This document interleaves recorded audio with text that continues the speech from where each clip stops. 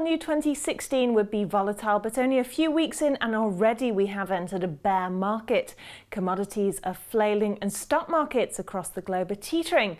The big question is whether or not we're heading for a protracted downturn or if it's just a blip. Mike Ingram, market commentator at BGC Partners, joins me to discuss. So, Mike, a bear market for the FTSE. Lots of people are blaming China, they're blaming low oil prices. What do you make of this? It's not a blip, certainly, because if you actually look at the performance of global equity markets, for instance, they actually plateaued in sort of April-May period last year. So we're 9 months on from that and we're 20% down. And clearly we had a major retracement in August of 2015 on the back of what was, on paper, a very, very modest realignment of the Chinese currency, although I would point out in precisely the opposite direction than most thought it was going to go. You mentioned commodities. That is actually telling us something about the real economy. It's very connected. It's more connected to the real economy than equity prices or bond prices, about the pricing of financial assets. We are a good 9 months into this downturn, one way or the other.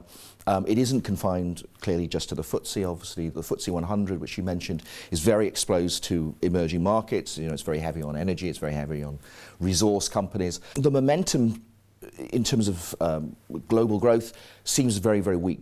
Would have probably have booked the weakest growth in 2015 that we've seen since 2009. So it would have been about 3%. Now, there's no strict definition about what a global recession actually means, but usually a growth rate of 2.5% is considered to be effectively recessionary conditions. So we're actually already quite close to that. Now, of course, we're expecting a bit of a pickup in growth this year. We're currently looking at consensus forecast of about 3.2, but guess what? That's heading down as well. So it's very, very unclear where we're actually going to see an acceleration from an already poor figure last year. Well, as you mentioned before, it does seem to be a little bit of a blame game, and people are also pointing fingers at the Greek saga. So how much responsibility should this take for the FTSE's fall? The Greek saga. Wow, we're getting desperate for excuses now, aren't we? What has gone on in Greece and what will happen in Greece in the future is somewhat symptomatic of a much bigger economic, socio-political picture. I mean, there has been, I think, overall a rather cynical rebranding of what was essentially a banking crisis in Europe as a Eurozone debt crisis.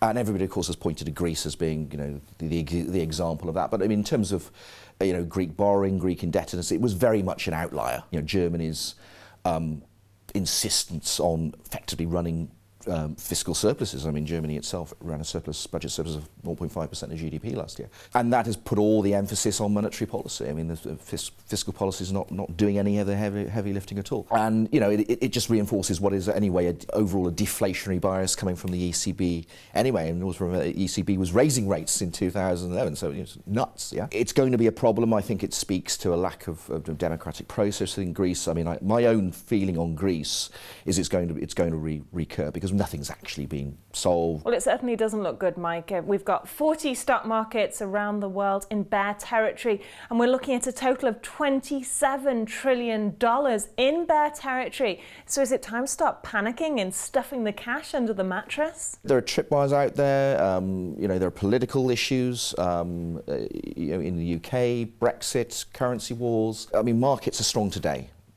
Markets were strong yesterday, and a lot of this, as I said, is on the hope that the Bank of Japan and the ECB are going to step at the plate with more monetary easing. But, this is a bit of a tired old play, isn't it? And to me, it's absolute madness to really rely entirely on monetary policy after what was a banking crisis. I mean, this is like trying to, make your car go faster by putting, nitroglycerine in the engine.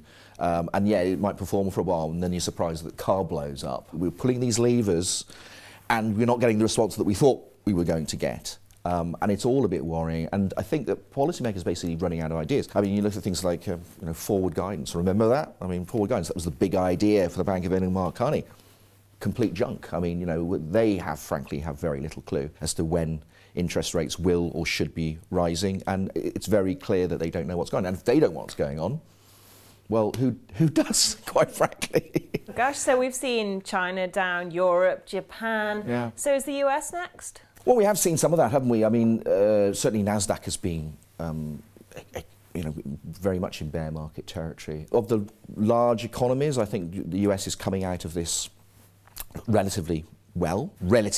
Obviously, it's failed to even register 3% growth in any year since the great financial crisis. So, I mean, this recovery, as everybody has pointed out, and they're quite correct, has been weak by any historic standard. But I think one of the reasons, at least, that they are in this position of relative strength is they did a lot of the hard stuff very early on in the crisis. So, for instance, they made the banks take capital. They expanded the budget deficit quite significantly, and of course that was a major political issue in the early years of the Obama presidency. They inherently had a stronger starting position because the US is a relatively closed economy, and of course a lot of the adjustment was via the market itself. Fortunately, of course, you had very lackadaisical response by pretty much everyone else. I guess the Bank of England was probably the next policy unit to really respond. But it hasn't been coordinated. Of course, we had as I said, the ECB actually raising rates very early on.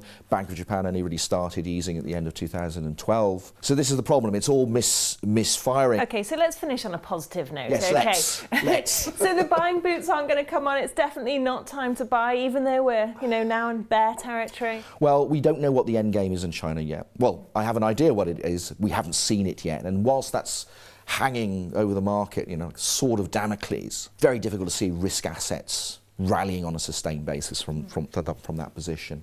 We need to see, a lot of investment being written off, liquidated, should have happened on a phased basis really years ago. Doesn't happen. Turkeys never vote for Christmas, as they say. We've got to see that, and of course the resource sector is very much part of that. It doesn't really help if Anglo-American sells its assets somewhere else. You're not actually taking capacity out of the system at all. It doesn't solve the underlying problem. So yeah, I mean 2016. Tripwires but opportunities. Well, we now know why living in interesting times is a Chinese curse, do we not?